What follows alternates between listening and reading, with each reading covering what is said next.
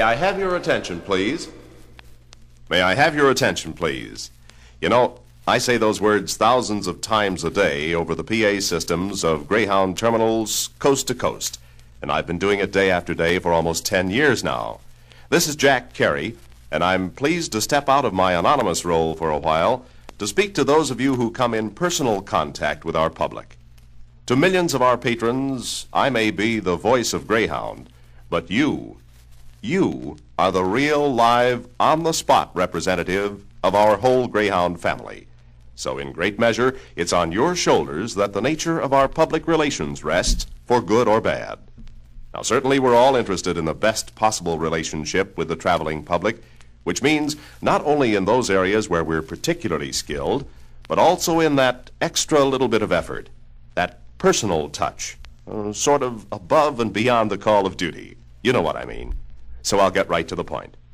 I'm an announcer, and you're a driver. A fine one, I'm sure. Now, I'm not about to try something silly, like telling you how to drive, but perhaps I could pass along some announcing tips to you.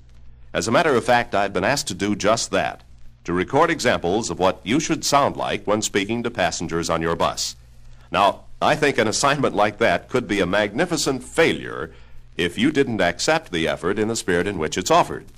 So I wonder if we can't just chat informally about the matter and accomplish the same result in a more amiable way.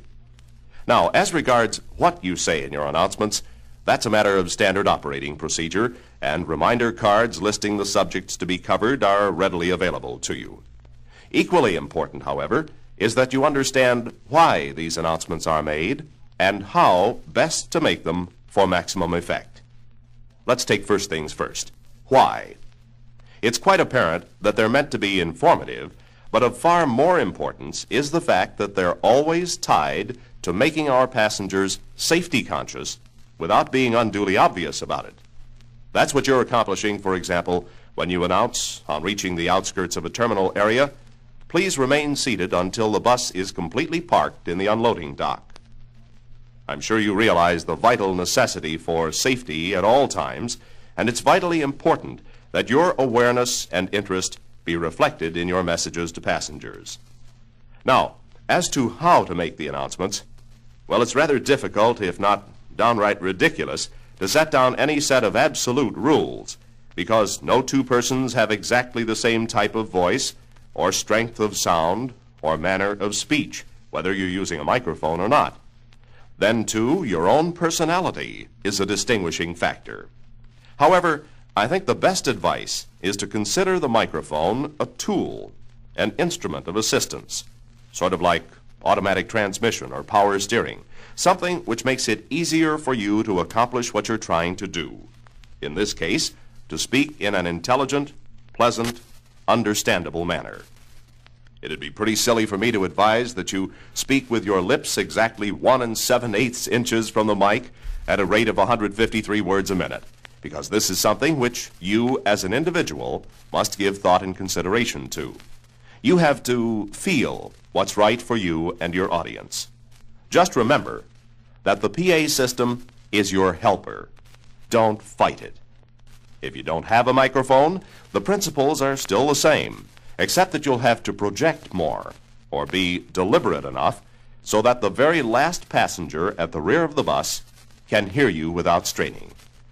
At all times, remember the importance of your passengers receiving these safety-motivated messages you're trying to transmit. For example, a departure message like this. "Good morning. My name is Jack Carey, and I'll be your driver to New York City. Our first rest stop will be 30 minutes on the Ohio Turnpike at Tiffin River Plaza.